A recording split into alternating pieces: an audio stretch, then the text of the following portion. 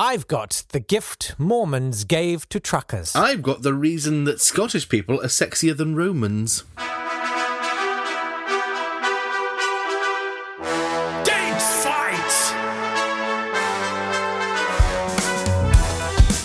And welcome to Date Fight. And hey, congratulations, because today is the midpoint of winter in the Northern Hemisphere. Hooray! Sad news for you in the Southern Hemisphere. Yeah. It's the start of the decline of your summer. But for us, it's a moment to rejoice. And here we are. Unless you're a winter enthusiast. Unless you're absolutely crackers about winter. Yeah. If you're a snowman, bad news. Mate, no such thing as bad weather, only bad clothing choices and bad remarks made to the British Transport Police about those choices. Anyway, it's the podcast where we take great moments that occurred on this day in history and we pitch them against each other. Yes, indeed. He is Jake Yapp, I am Natt Tapley, and together we have trawled through the bookshop of history and pulled out the two most likely-looking volumes and are going to read them to you to see which you think is best. And in very faint pencil, just on the inside, we've both got scribbled the legend, Who Pearl. Yeah. We may have drawn some willies too. Tip. Tip. Round one! I'm going to the 4th of February, 211. Oh. When Septimius Severus, who was the emperor, the Roman emperor, he followed the Emperor Pertinax, who sounds exactly like an Asterix character rather than an actual human being, but he was real. So he followed after the year of 5 emperors. There were so many Roman emperors being killed. That was called the year of 5 emperors. Severus took over. He ruled the Roman Empire when it was at its biggest extent, mainly because he insisted on fighting everyone. It covered 5 million kilometres squared.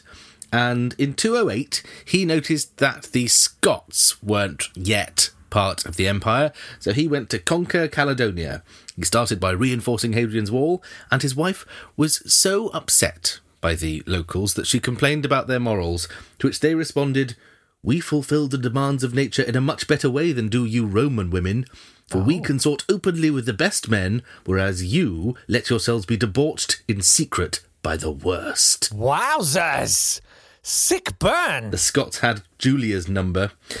Anyway, Septimus, he went all the way up Scotland, but no one fought him and everyone kept sort of running away. What they did was leave sheep out so that they'd be drawn further and further away from the rest of the Roman force, and eventually they'd give up, they thought. But they didn't. Septimius got all the way to the top of Scotland and looked around and then walked back and eventually took all of the lowlands and died on this day in 211 in York. He got ill and died in York. He was born in Leptis Magnus in Africa, died in York. Wow. There you go. That's him. And without him, dunno, you wouldn't have been able to insult Scottish people by saying they had loose morals so easily.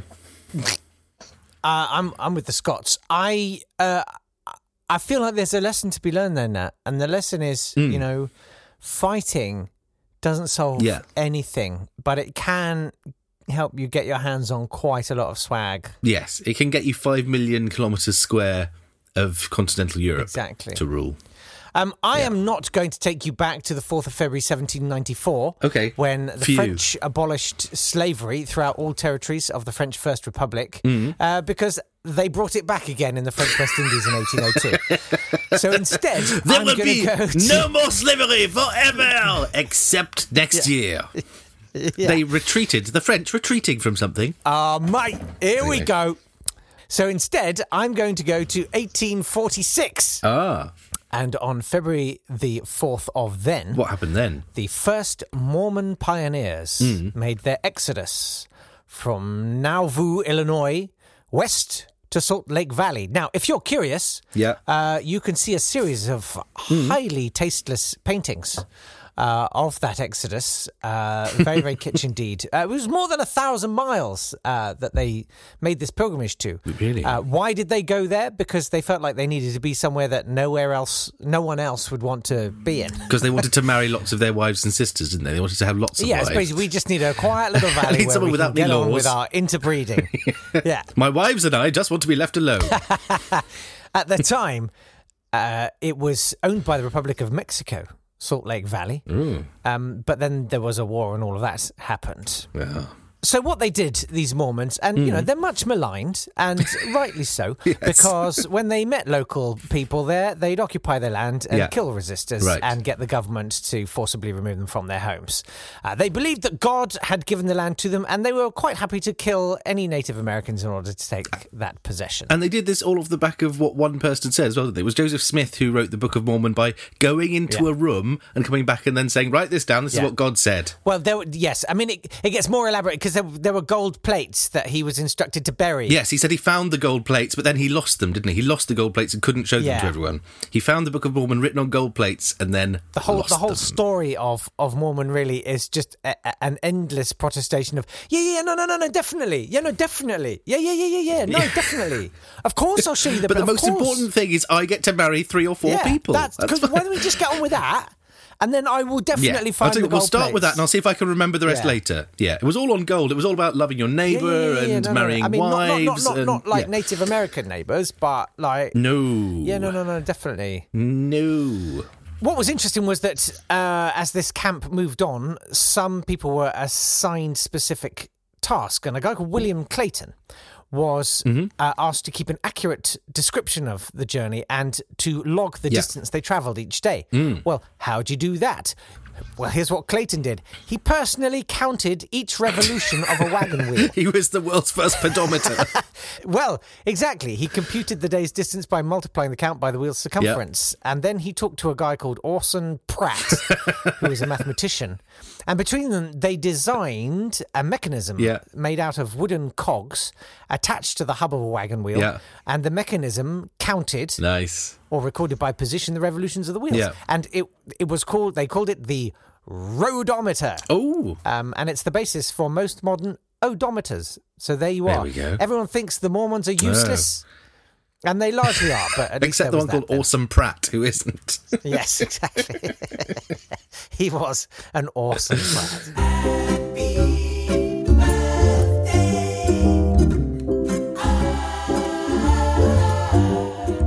Birthday to Hans Erasmus Assmann, the Baron of Habshatz.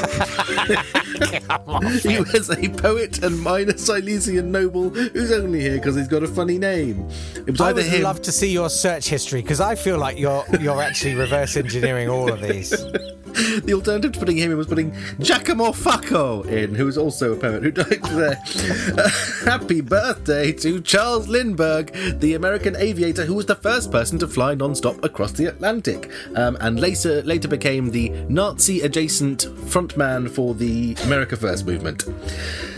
Happy birthday to Rosa Parks, who defied the rules of public transport and changed the world. I can only assume that the youths listening to their phones quite loud in the quiet carriage the other day were attempting the same sort of social movement.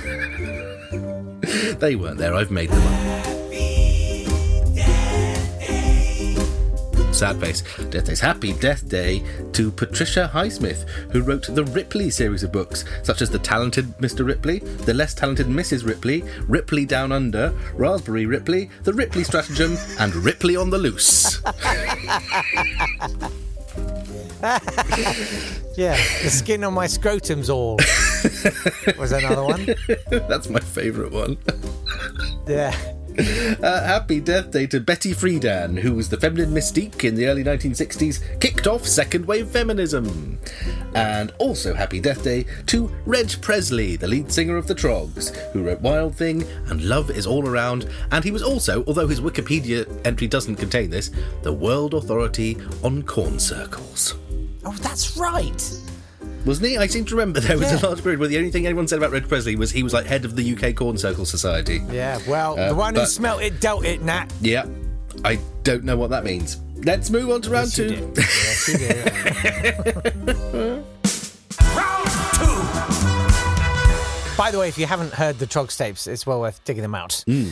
I'm going to take you to the 4th of February, 1789. Me too. And I think you are too, aren't you? Yes. Yeah, because how could you not? It's the election of the first ever president of the United States. Brilliant. George Washington. And in a country of 3 million people, how many people, Jake, voted for George Washington? The elected Tell me. 43,782. Wowzers. Because Well, because many states didn't have the popular vote at all, so it's just the electors from that state. So the Electoral College consisted of 7 people who were the only people who got to vote in some states. Less than 1.8% of the population got to vote or voted for George Washington. He won, Nat. Get over it. Even in those states that did have the popular vote, obviously women couldn't vote, and there were only a couple of states in which free black people could vote. Otherwise, they were banned from voting everywhere. Some states had a religious bar, so you had to be a member of the Congregational Church to get a vote. Essentially, we call it a democracy, but it was, well, for 1.8% of the population it was. Well, upon his death, of course, he was eulogised as first in war, first in peace, and first for business. No, first in the hearts of his countrymen. Yeah. But it's worth remembering, he did own slaves. Yeah, old wooden teeth. And in order to preserve national unity, of course, he supported measures passed by Congress to protect slavery. Although, he was really troubled by slavery. And, he did free his slaves in 1799. Oh, how nice of him. In his will. Yes, well, you can all be free once I'm dead. I don't need slaves anymore, so we could probably get rid of slaves now. Sorry, Martha, I've let all the slaves be free. Well, how shall I keep the house, George? Doesn't matter, I'll be dead. I don't care. Doesn't matter to me. Great guy, father of the country, and I guess, yeah. Yeah, elected with a huge majority, 100% of the popular vote, because no other ballots were counted. But great guy. Great guy.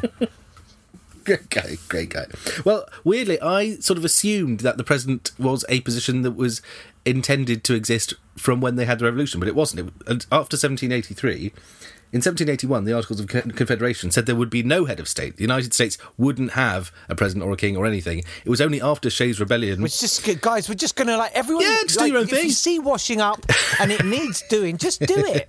And then after Shays' Rebellion, which we talked about the other day, they went, oh, no, we really need a proper army and we needed leaders and, okay, let's have a president then. Well, Nat and I sort of pulled a bit of a tie on that round. So the question is really, which did you prefer out of the first round? It's time for you to go and vote. Get yourself online. If you go to Twitter, it's @date_fight. At facebook.com/datefight will get you to the Facebook page where you can vote. And whoever's won the most rounds on Sunday will win the week's Date Fight. And then I'll have to write the forfeit song because I will lose. No. Yes, I am trying to emotionally manipulate the vote today because I'm very tired of writing songs now. Your attempts to factually influence the vote haven't worked at all. Fine. That's all right. Yes, fine. See you tomorrow.